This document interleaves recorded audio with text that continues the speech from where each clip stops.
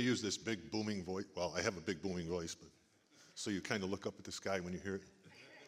Good morning and welcome to our service today. I want to thank everyone here and everyone at home for joining us to worship God and to share our love and faith. Before I start, I want to thank everybody that makes our service possible, from the parking lot to the greeters that you check coming in, the praise team, Erica and her message. I told her earlier it's kind of hard to follow that. The guys up in the balcony, the guys and girls up in the balcony, everybody that comes together to make this work. And then you have the Quest, you have the Res Kids. Thank you for all that serve. And if you're not on one of the service areas at church, please join one. It's a great connection. For those of you that don't know me, I'm Mark Kohlbrenner. My wife Lori and I, thank you. My wife Lori and I serve as greeters. We serve as life care leaders, and we had the great honor and privilege to operate the Operation Christmas Child drop-off site this year. It was such a blessing because Miss Lynn ended up with some very busy times at that period, and we were able to step in and fill in for her. And we collected over 600 boxes. 600 boxes that we received, we prayed over, we packed, and we took on to the next step to be shipped off to where they're going. 600 boxes that on average, every box will touch 7 people. The child that receives that box will share it with family and friends. So praise God. And in case you hadn't heard, Operation Christmas Child this year will have their 200 millionth box. That box is set to be delivered to a family in the Ukraine. So it's a pretty exciting year for us. Speaking of Christmas, and I know you don't want to hear it again, but today's December 11th. 14 days till a big day. 13 shopping days for those of you that aren't done yet, like us. Have you purchased that special gift for that special someone? Have you purchased that gift for someone that's like an obligation? Have you got them all wrapped and ready to go? More importantly, have you written your letter to Santa Claus? No, seriously. Think about it. You write this letter of Santa Claus. It's a letter of hope that will get you what you want for Christmas. Right? They even have forms on the internet. It's so easy to do. Think about the childhood faith in Santa Claus. I write this letter with my Christmas wishes, and Santa Claus is going to bring it to me. You know, we have a God that will fulfill our needs if we communicate with him like we communicate with Santa Claus. We have a God that will give us everything we need. So I just want to remind you, when you're doing your Christmas list, don't bother asking for that Red Ryder BB gun, because you'll shoot your eye out. So before we go on, let us pray together. Father God, we thank you for this time together. We thank you that you have brought us together to share your word, share your love, share faith in you. Father, we ask that all the words that we hear today come from you. Father, I pray that all the words I share are your words that you gave me to share with my brothers and sisters. And Father, I ask that everyone here and everyone at home take something from this service to make them better Christians and give a stronger life. In Jesus' name, amen. So last week, Pastor Jeff said, our God is a gift-giving God. And he truly is. He'll give us everything we need. But I have a question for you. How many of you had an interaction with someone outside of your family this morning before you came to church? Talk to a friend, phoned a friend, talk to strangers, text somebody. Maybe you stopped for your morning dose of caffeine and met up with someone. We'll have several conversations over the course of a day. In fact, I read a study that said the average person will have 27 conversations in a day. 27 times. So let me ask you this. Who had an interaction or conversation with God this morning before you came to church? I don't want to see hands. I know Johnny up there was waving to me this morning. How many woke up this morning and prayed to God for something? And if not, why not? Why don't we start our day with prayer? And I say we because I'm guilty as everybody else. I try, but life gets in the way sometimes. Why don't we start our day with talking to God? Having a conversation with God. I don't know about you, but if I start my day with prayer, I have a much better day. God blesses me throughout the day, and he'll bless you. That's what God does. Praying is having a conversation with God. It's a way of connecting with God. It's building and strengthening our relationship with God so that we have a stronger bond. So why wouldn't we start with prayer? Why don't we talk to him on a regular basis? Here's some things to consider. God is our protector and our healer. God is mighty and all-powerful. Jeremiah 32:17 says, O sovereign Lord, you have made the heavens and the earth by your strong hand and powerful arm. Nothing is too hard for you.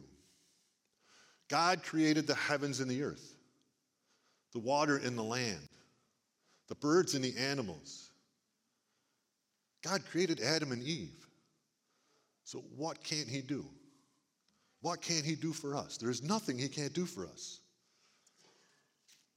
And God is ever present and he knows everything. Psalm 139, 1 and 2 says, 1 through 12 says, O Lord, you have examined my heart and know everything about me.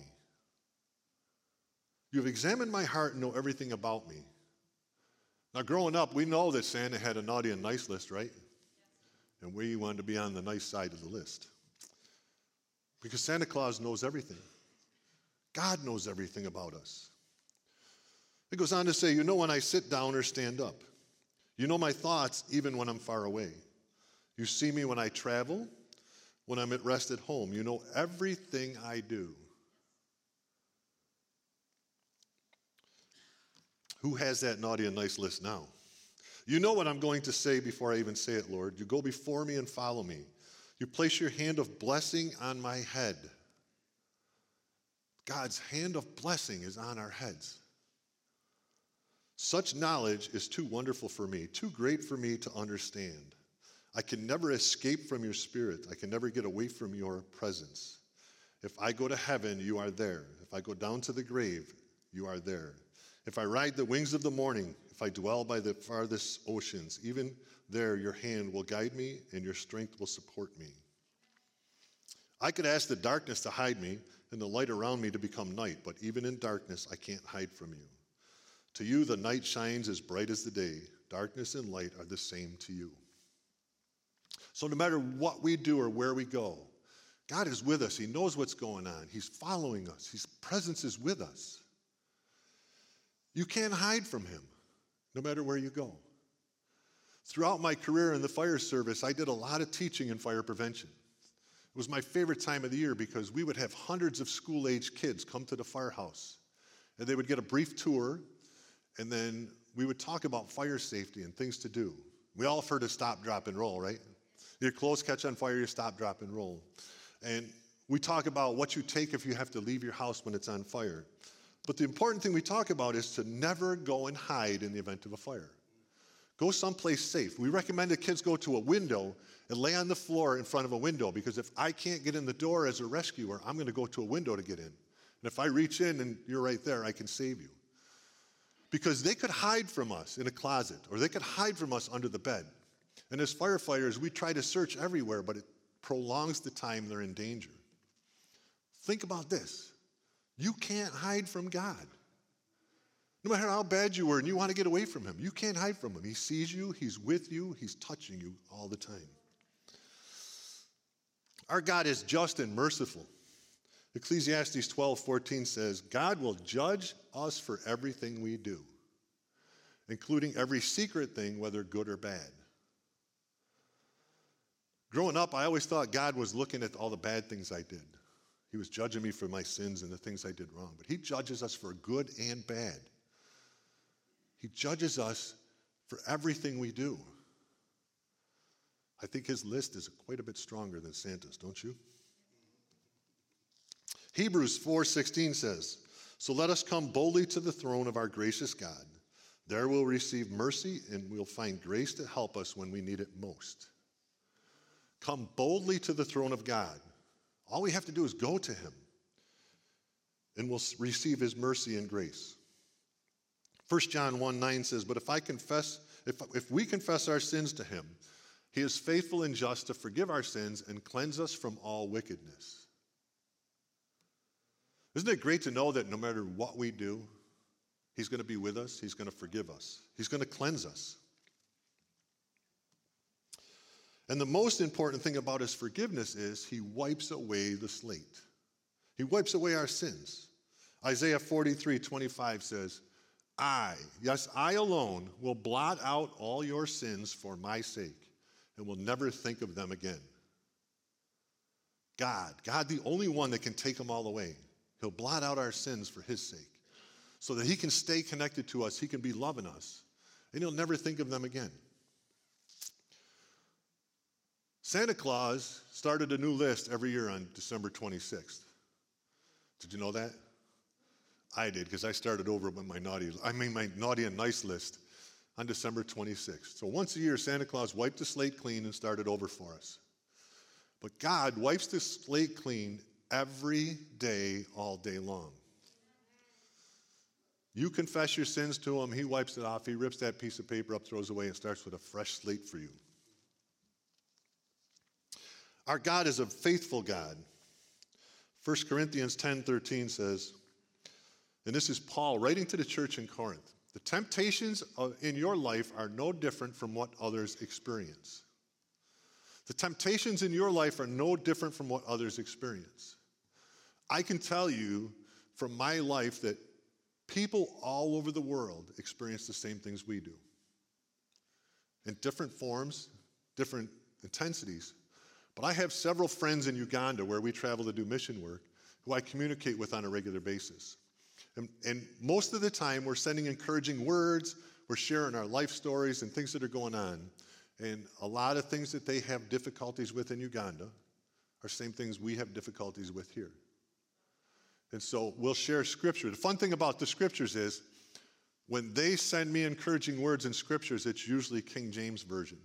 And I struggle sometimes to understand it. So as soon as I get the email, I open up my Bible and I look it up in New Living Translation to read what they're encouraging me with so I understand it. And recently I was going back and forth with my friend Pastor Fred in Uganda, and he says, I do the same thing. When you send me the New Living Translation, I open up my King James Version so I can understand it. But life presents us with all kinds of problems. But we're all going through the same temptations. And it goes on to say, and God is faithful. He will not allow the temptation to be more than we can stand. But when you are tempted, he will show you a way out so that you can endure. God is going to give us a way out and a way to escape the temptations that we're in, if we just believe in him and we ask him.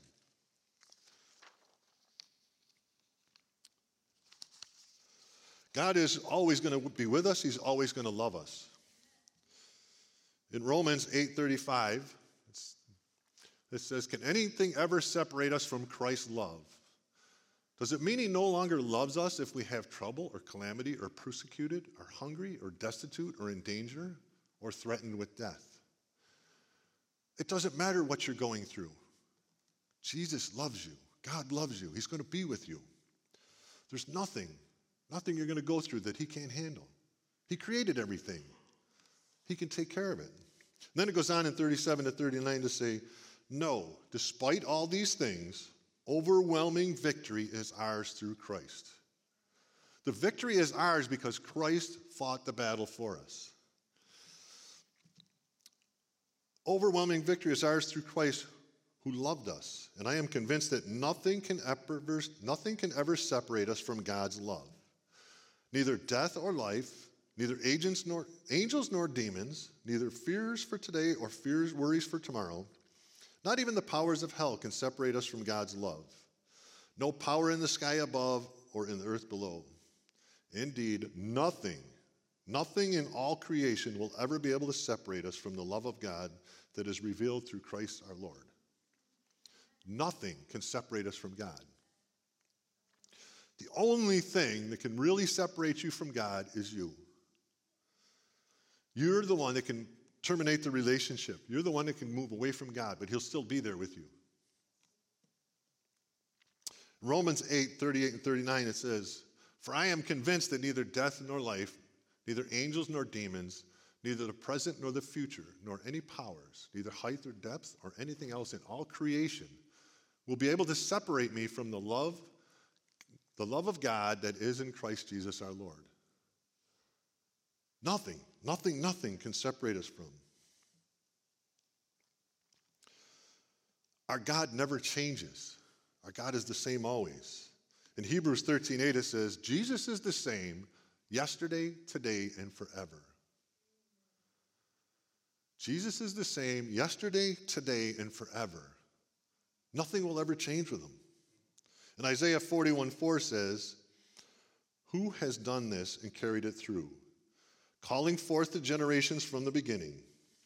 I, the Lord, with the first of them and with the last, I am he. From the very first of Adam and Eve to the last people on earth that are with Jesus as he takes us all home, he is with us. He will never leave us or forsake us. God is the same today as he was with Adam and Eve when he brought them into the garden. He's the same today as he was for all the generations that have changed throughout the world, throughout the earth, throughout the centuries. God has never changed. People change. Where else can you find such goodness, such grace that's guaranteed? Read any contract today. There's always small print. There's always legal considerations. There's always restrictions. How about an instruction manual? This is for the women, because I know men don't look at the instructions until the woman tells us to. Look at instruction manuals. There's all kinds of information right at the beginning that has precautionary statements. If you do this, this is going to happen. Do not do this with this product. I laugh at some of them, like, don't use the hairdryer in the bathtub. Okay? You're still in the water. Why would you dry your hair? But the stuff that comes in these days is just incredible. And how about medicine paperwork? You go to pharmacy, they give you that paperwork, and you sit down and read it, and you go, I don't want to take this medicine. Look at all the things it does. Everywhere we go and everything we do in life has warning signs. Buy any product today and read its guarantee.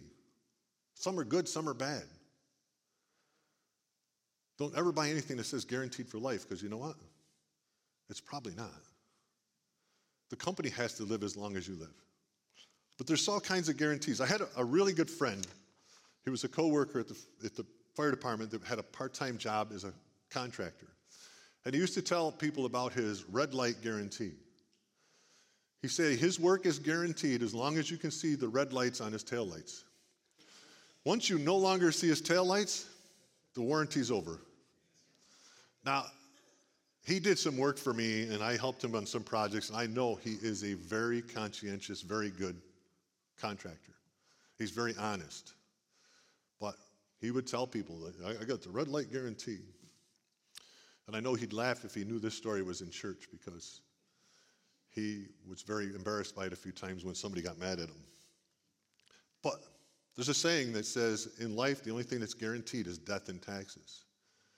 And that's a false statement, because God's love, God's grace, God's forgiveness is guaranteed for life. And if you don't believe me, it's in writing. It's in writing in a book. You can read it. You can read all about it. And there's no small print, but there is red letters. God's grace and God's love is guaranteed forever. Now, at all stages in my life, I've had numerous friends, acquaintances, connections that have come and gone. Some lasted a long time, some didn't. I have had some that I still have friends that have lasted a real long time. But one of the groups of friends I was very involved in and very fond of was a group in high school. We were a group of misfits. We didn't really fit in any of the normal high school cliques back in the 70s. I mean, grade school in the 70s. No, I was in high school in the 70s. We were a group of different people. We all had different personalities. Some of them were interesting. I was an athlete. I played varsity basketball, but I didn't fit with the athletes. I didn't have that same attitude. I didn't like hanging out with them.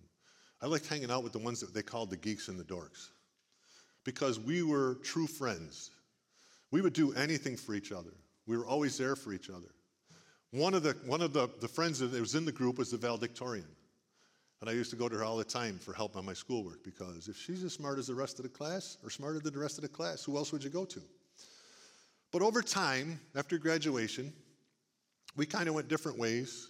We kind of separated. Our relationships kind of fell apart. And it wasn't a horrible thing, but it was kind of a mutual thing. We all went different ways in life. We let distance and differences and changes in our lives come between us. Our relationship with God is so much easier because nothing can separate it from us. He is there forever. He is the best friend you could ever have. He'll never get mad at you, even if you get mad at him. And I know everyone in here at one point in your life has been mad at God. You say, God, why did you do this? Why didn't you help us? God, why can't you fix this? And how many have yelled at him? Said you never want to see him again or talk to him again or hear from him again. And you know what? He's still there. He's still there loving you and waiting for you to come back. He will not leave you. There's no distance. There's no differences. There's nothing in life that can separate you from God's love, grace, and forgiveness. You can't even hide from it. Who on earth except our parents would love us like God does? And believe me, there was times when I was younger that I wondered why my parents loved me so much. But then I had children and I realized it's parents' love and parents' forgiveness. Lori and I have been very, very blessed in our family. We raised our kids to trust in us, to confide in us, and they do. They have always. Whether it's good or bad, our children would come to us. And they knew that we would try to be calm, we would be fair, and we would handle things and help them get through it. And I can tell you, a majority of the time we were fair. Most of the time we were calm. There was a few bad times. But we were human, and we are flawed as humans. We make mistakes. We didn't always do the best for them because they were on the wrong track or they did something that we really disagreed with. But God our Father is not human. He's not flawed. He will not get mad at you. He will not yell at you. He won't punish you. He'll be there for you. And he'll give you that love, grace, and forgiveness that you deserve. So no matter what kind of relationships you've had or haven't had in the past or have now, none compare to the relationship you can have with God. But to have that relationship with God, you have to choose to follow him. You have to choose to believe that Jesus Christ died for you. And you have to continually communicate with God. Any relationship needs communication. You talk to any marriage counselor, and that's the first thing they'll ask a couple is, how well are you communicating, or how are you communicating with each other? Because a relationship can only build and get stronger by communicating. You need to communicate with God, and the means of communicating with him is prayer. You have to pray to God. You have to build the relationship through prayer. I look up several sources for a definition of prayer. In the Merriam-Webster dictionary, it defines prayer as an address, such as a petition to God, an earnest and urgent request. In vocabulary.com, it says a reverent petition to a deity, especially as a petition or in adoration. In Wikipedia, it says invocation or act that seems to advocate a rapport with an object of worship through deliberate communication. Advocate a rapport. You're coming together with an object of worship, our God, through deliberate communication. So prayer is a communication and a close relationship with God. Communication and your relationship go together like peanut butter and jelly. A peanut butter sandwich is okay. A jelly sandwich is okay. Peanut butter and jelly sandwich is good. A relationship with God is okay. A relationship in which you communicate with God and he communicates with you is a peanut butter and jelly sandwich. So having a conversation with God is praying. On the hillside overlooking the Sea of Galilee, Jesus delivered the Sermon on the Mount, where he taught us how to pray. Now, can you picture it? Here's Jesus sitting on a rock on this sloping hill with throngs and throngs of people waiting for him to speak. A huge group of people. And so Jesus says in Matthew 6, 5 through 6, and when you pray, do not be like the hypocrites, for they love to pray standing in the synagogues and on the street corners to be seen by others. Truly I tell you, they have received their reward in full. But when you pray, go into your room, close the door, and pray to your Father who is unseen. Then your Father who sees what is done in secret will reward you. Don't make a big spectacle of your prayer. Jesus said, pray in privacy, pray in secret. God's listening, God hears you. You can pray anywhere. I used to pray a lot when I was driving, not because I'm a bad driver, but because it was alone time. And then one time I realized that when I'm praying to God, I should be giving him everything. And he's only getting part of it because the rest of me is dealing with the driving and the traffic. But you should pray. It says, go in your room and close the door, but pray to the Father who sees everything. And then Jesus goes on to teach the Lord's Prayer. And I imagine when Jesus was sitting there teaching, it was total silence. People were waiting to see what this ordained prophet of God's has to say.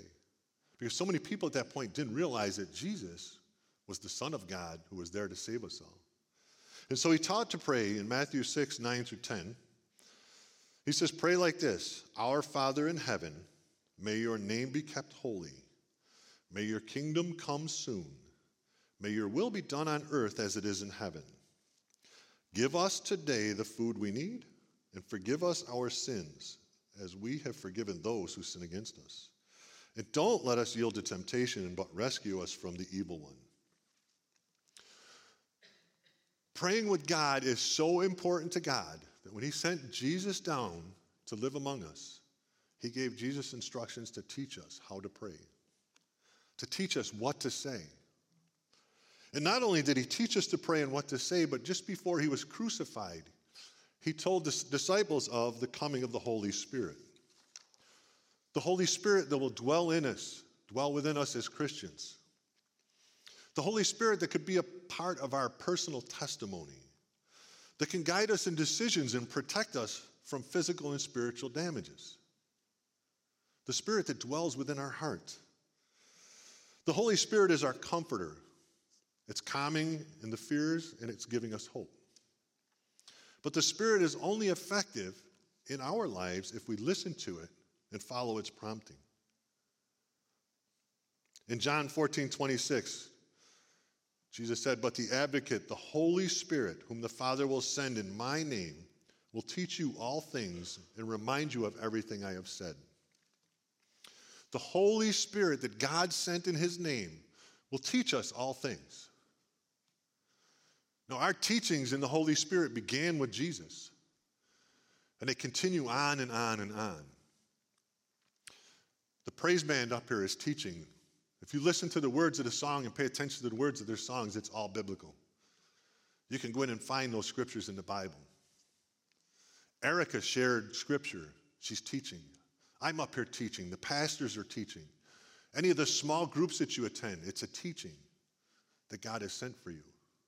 If you're not connected with a life care group, I highly recommend it. And not just because I'm a leader, because I fell in love with life care when Lori and I first came to the church. And it's a great connection. It's an awesome connection to have. So, when you're praying, you need to think about how God gave us his one and only Son to teach us, and then the Holy Spirit to guide us. So pray in the Spirit. Use that Spirit to help guide you. In Romans 8:26 and 27, it says, in the same way, the Spirit helps us in our weakness. We do not know what we ought to pray for, but the Spirit himself intercedes for us through wordless groans. When you're struggling, and we've all been in those circumstances where something very difficult is going on, life is tough, we're going through some horrible times, and we get ready to pray to God, and we're having a hard time. We can't put our words together. You don't have to. God knows what you want. He knows what you're going to say, and the Spirit will intercede for you. And it says, and he who searches our hearts knows the mind of the Spirit, because the Spirit intercedes for God's people in accordance with God's will. The Spirit is going to intercede or interconnect with you and God and help you according to God's will. How can it get any better? You can have a conversation with God. You could be stumbling along and the Spirit's going to guide you. So pray in the Spirit. When we're praying, there's several different types of prayer. I'm going to go through a few of them so that we can better understand prayer and the types of prayer. The first one is the prayer of praise and worship. A prayer of praise and worship is focused on worshiping the Lord with deep love, respect, and devotion. It's praising God. They come from a deep awe in what God has done or will do for us. When the praise band's up here at the beginning of the service, that is a great form of praise and worship. A prayer of worship and praise. We're praising God for who he is and what he does for us, what he's going to do for us. The next is a prayer of thanksgiving. For some people, the prayer of thanks, their prayer life begins with a prayer of thanksgiving. I'm one of those that the first thing I start with when I'm praying for God is thanking him for what he's doing for me, thanking him for what he's done for me, thanking him for what he's doing for the people that I'm praying for, thanking him for everything he does. And then I go on with the rest of my prayer. For other people, they close their prayer in a prayer of thanksgiving. Again, thanking God for all he is and all he does. But in any case, a prayer of thanksgiving is a gesture of gratitude promoted by the healing, the deliverance, the recognition of what God does, the forgiveness and grace he gives to us. If you say a prayer before you eat a meal, that is a prayer of thanksgiving. Our little grandson, Lincoln, goes to a Catholic preschool in Syracuse. He's 5 years old. He wasn't ready to go to kindergarten yet. So he goes to the Catholic preschool, and every day before they have their snack, before lunch, they say a prayer. In the school, it taught these children the prayer to say. Our family, we pray every day, every meal we sit down to. And if the grandchildren are there, we invite them to share. So Lincoln is in pre-K, and the teacher said, who wants to pray for us? And Lincoln said, I will. And so Lincoln bows his head and he says,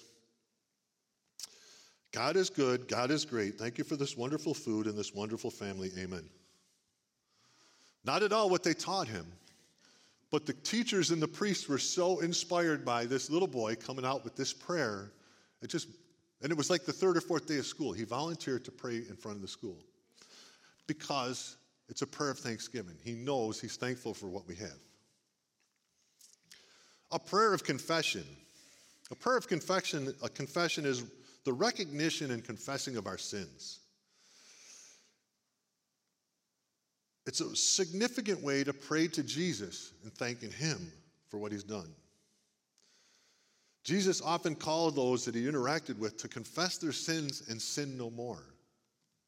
It's acknowledging to God that you know you did wrong and you want him to forgive, so he can tear up that list or erase that slate and throw it away. God knows what you've done before you even did it. He knows what you've done when you finished it. He just wants you to acknowledge it. There's a prayer of supplication. A prayer of supplication involves an action of asking or begging something earnestly and humbly in the form of a plea to God.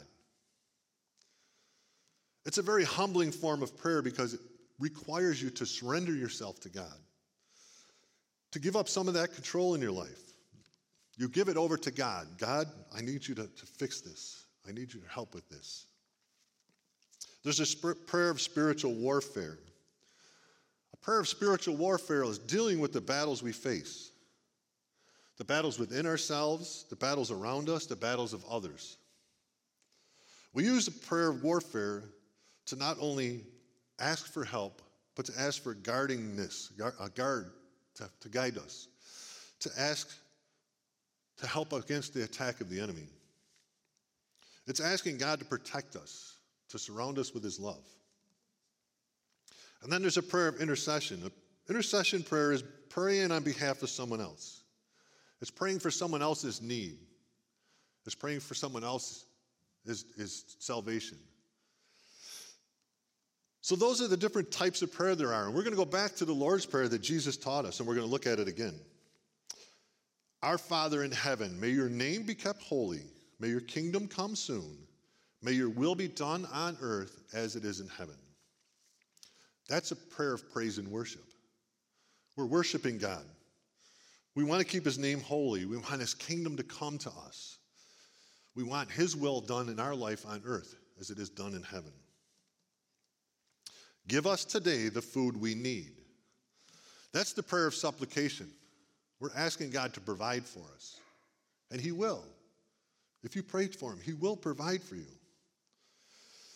And then it goes on to, and forgive us our sins as we have forgiven those who sin against us. And don't let us yield to temptation, but rescue us from the evil one.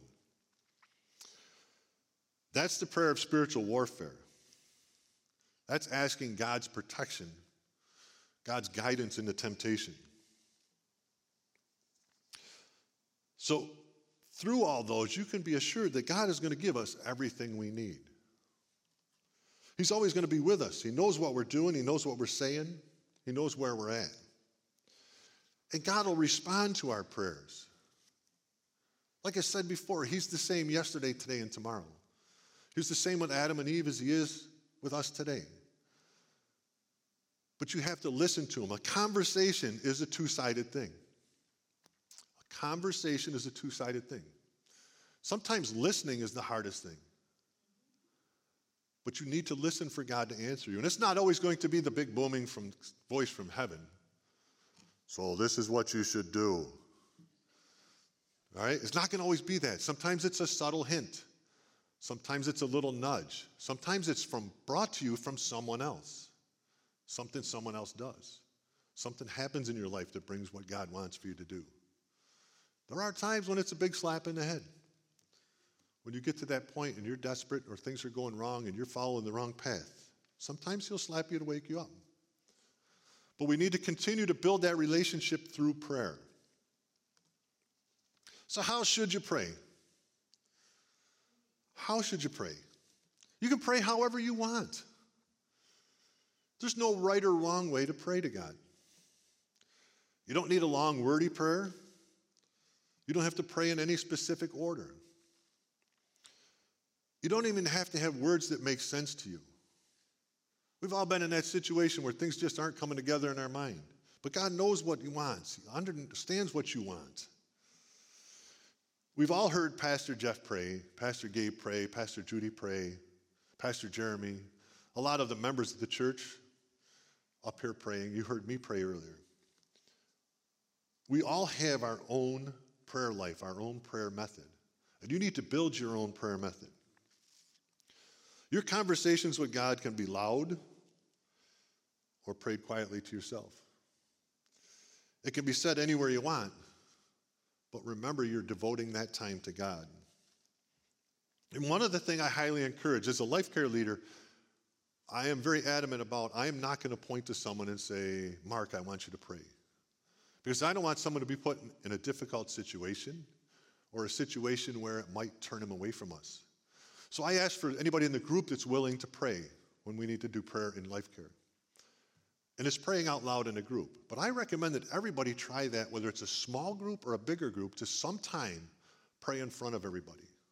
I will tell you, if you're praying in front of a group of brothers and sisters in Christ, there's nobody going to judge that prayer. But everybody will agree with it. And if everybody's agreeing with that prayer, God is listening very carefully. If you're praying with someone and they're judging that prayer, you're praying for that person. No matter what you say, your prayer is praying for that person. But when you pray out loud in a group, you might be delivering God's answer to someone else's prayer.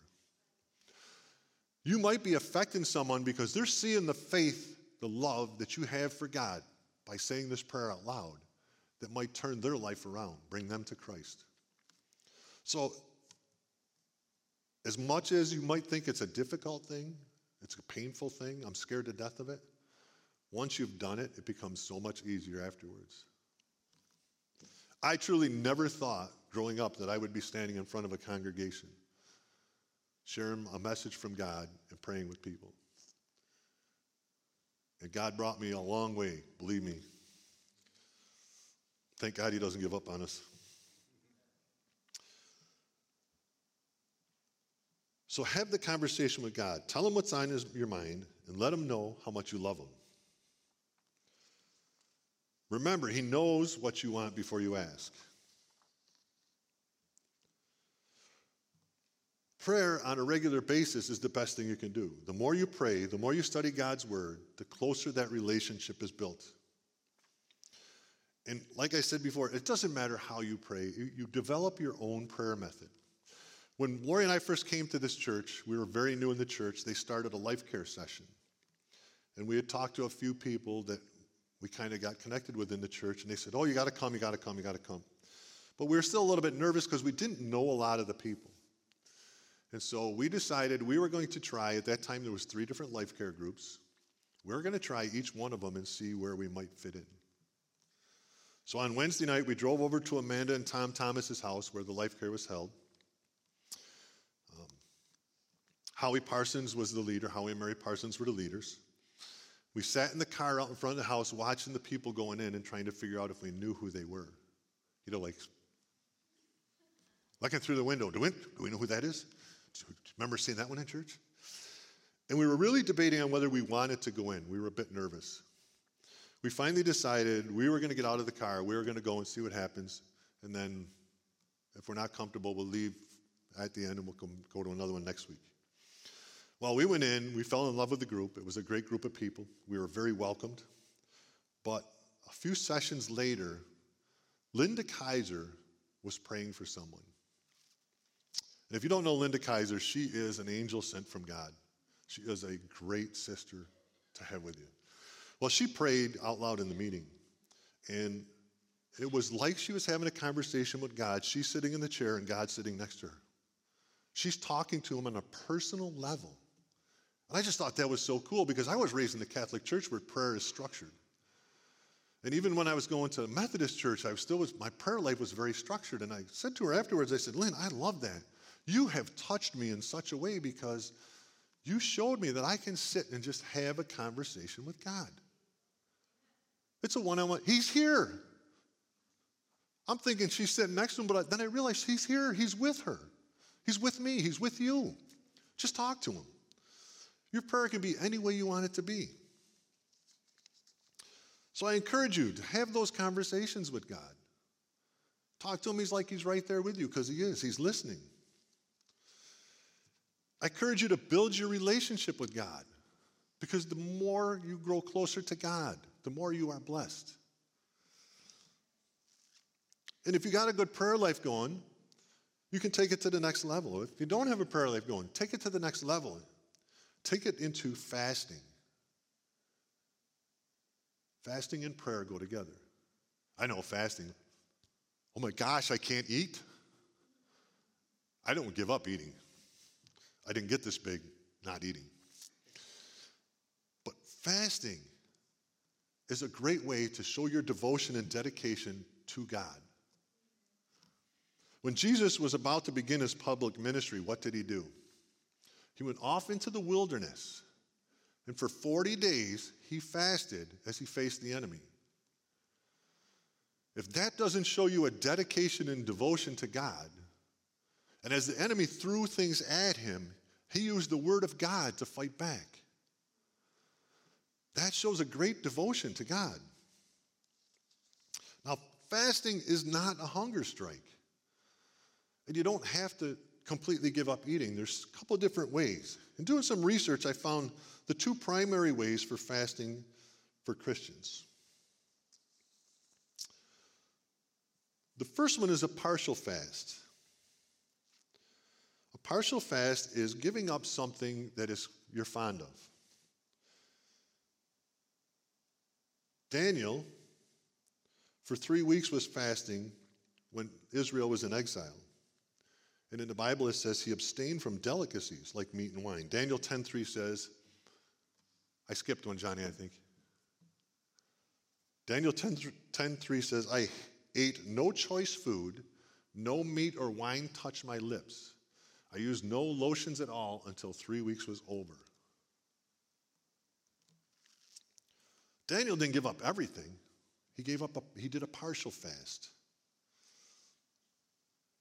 In the early days of fasting, it was a true way to humble God, and they did many things to show their humbleness.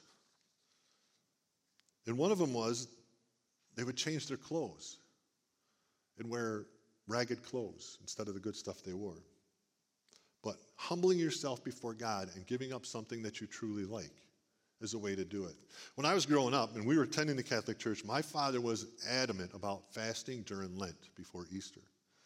And from the first day of Lent all the way through the Easter season, he would give up either beer or chocolate. And beer he did pretty good with. That was an easy one for him. But chocolate was difficult. My father, after we grew up and were smart enough to realize you don't touch the chocolate, my father had a box of chocolate on the stand next to his chair. And when he sat in his lazy boy to watch the news or whatever he was doing there, he had his piece of chocolate. And so for him to give up chocolate was a partial fast. It was something he was very fond of. It was a delicacy he liked. But through the whole time in Lent, he would give up chocolate. Every year on Easter Sunday, on the stand next to my father's chair, there would be a box of chocolate-covered cherries, which was his favorite, with a red ribbon on it that my mother would give to him as his Easter gift, and to recognize his devotion to his fasting. So you could do a partial fast. You can also do a complete fast. A complete fast means drinking only water or sometimes juice. If you have a medical condition or you have problems that you need to have that little bit of extra, you can drink juice for an extended period. It's a complete fast. You're giving up eating any food. It's quite a bit more difficult than a partial fast. It takes a lot more resolve, but you need to do it slowly. It's highly recommended, and I read several articles, that you remain conscientious about any medical conditions you have. Don't try to fast if it's going to affect your health. And also to start slowly, but also come out of your fast slow. You don't want to jump right in and not eat for 7 or 8 days and then all of a sudden eat a big meal. It's not good for your body. But a complete fast is giving up everything. And it's just another way of showing your true dedication to God and what he's doing for you. I read a really cool article from a pastor who talks about partial fasting that becomes very easy and routine to do. And what he said was, from the time he finishes breakfast in the morning, he eats nothing until his dinner meal. And then he takes his lunch time that was normally set aside to have his lunch, and he uses that for a prayer time. So how easy is that when you're working at your job to not eat in between the day? For me, it's difficult, but I think I can handle it. But then use your lunch time, your break time, to spend time with God. You're fasting to show him that you're willing to sacrifice for what he has for you. You're humbling yourself by showing him that you can do this for him. And then you're adding that extra prayer time in. Now, this pastor said he doesn't do it every day. He typically does it 1 day a week. But it's just, even if it's an occasional fast, you want to take that time to just take a break, spend more time thinking about God. I've tried a couple times. Usually when I'm fasting and I start to get hungry, that's the first thing I think of is, what am I doing this for? Who am I doing this for? And why am I doing this? And it always brings me back to, I can get through the day. I've never done a long fast, a complete fast. I think that would kill me, but I know it won't. But a good partial fast. However you choose to fast, make it meaningful and spiritual. Remember what you're doing it for. In Matthew 6:16-18, it says, "And when you fast, do not look somber as the hypocrites do, for they disfigure their faces and show others they are fasting." If you choose that lunchtime fast and you have coworkers around you, they're probably going to ask you why you're not eating. So it's better to go someplace private when you're not eating lunch. But don't do it like the hypocrites and make it a wide known thing. Just like praying. Don't be on the square in town screaming your prayers out. Do it for yourself, to God, not to the community. And truly I tell you, they have received their reward in full. But when you fast, put oil on your head and wash your face so that it will not be obvious to others that you are fasting, but only to your Father who is unseen, And your Father who sees what you have done in secret will reward you. I think we're all looking for that reward from God. And I know he'll have it for you. He loves you and he cares about you. He protects you. He'll provide for you. You just have to reach out to him. Don't be worried about what you say or how you say it. He already knows what you're praying for. Fasting and prayer are keys to building your relationship with God. The best relationship you could ever have, no matter what. No matter what you say, no matter what you do, God is going to be with you. If you tell him you never want to see him again or hear from him again, he's going to be right alongside you. If you humble yourself before God and pray in the Spirit, you will receive an answer.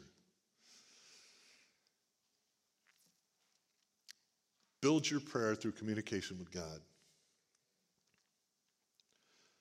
If something in this message today has enlightened you or sparked an interest or made something curiosity pop up in your head, sit down later and pray to God. Ask him for where he wants you to go, what he wants you to do. I think the great concept or the great difference between the Santa list that you have to write and mail to him and God's list is you can do God's list anywhere. There's no stamp involved, and it's always going to bring you what you need. He's never going to leave you or forsake you. It's never going to be out of your life as long as you let him stay there. If you're hearing about this amazing God for the first time today, or you've heard of him before, and this has really spiked something in your life that you want to accept Jesus as your Lord and Savior, please let someone know before you leave. If you don't want to talk to one of the ushers or the welcome center, let us know that you've received Jesus because we want to celebrate with you. You have joined a great family, a family that will support you and love you forever. Because God loves us. God will never leave us. He'll never forsake us. If you want to accept Jesus today, I ask you to pray this prayer with me, and I ask everyone to pray with me because it reinforces our love and our commitment to God. Heavenly Father, I thank you for your words today. I thank you for all you do in my life. Father, I thank you for your Son, Jesus Christ, who lived a sinless life, was crucified and died for my sins, who is seated at your right hand in heaven. God, I accept Jesus as my Lord and Savior. I want to live more like Jesus. I want to love like Jesus. Father, forgive me for my sins. Forget my sins. Protect me from the enemy. And guide me in life. God, I thank you and I love you. Amen.